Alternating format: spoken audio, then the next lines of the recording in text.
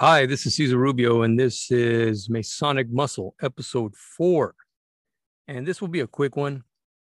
I just wanted to share some thoughts with you. And it has to do with the very title and what's going on around us, and what's been going on around us for over 12 months now. We're talking about the pandemic. And so in Masonry, we have four cardinal virtues, right? Temperance, fortitude, prudence, and justice.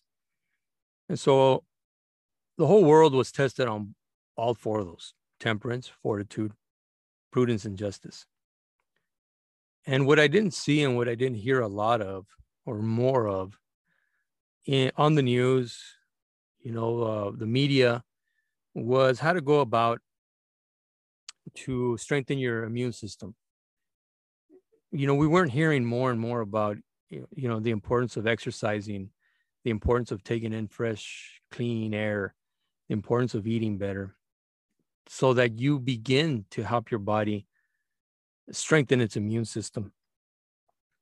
And if you've been following the news at all, which, most of it is bad, but some of it is good because it begins to give you an idea of where things are headed. They've been talking about a new variant that is spreading, and they're beginning to give hints that it's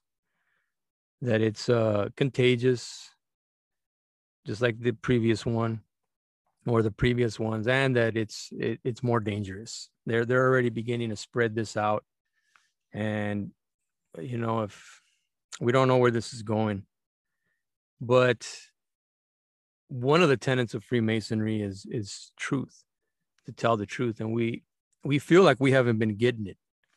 We feel like there's been something missing this whole time, and the ability to have any open discussion without immediately taking sides has been like promoted.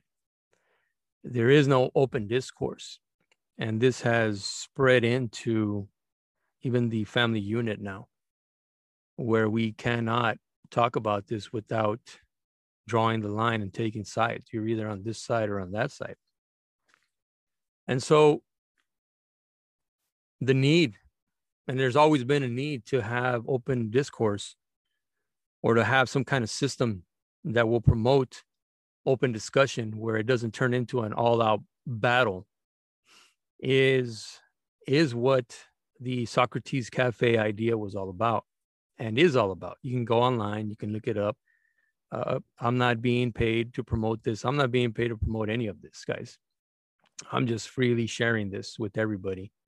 And because Freemasonry is supposed to stand for something, and men are supposed to stand for something, there has been a lot of people calling out, where's the men, especially if you listen to Dan Pena.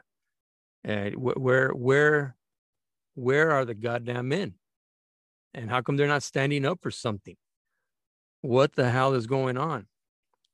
So the need to get informed, get some good information, being able to sit down in a place and it privately to be able to digest this information and then talk about it, discuss it.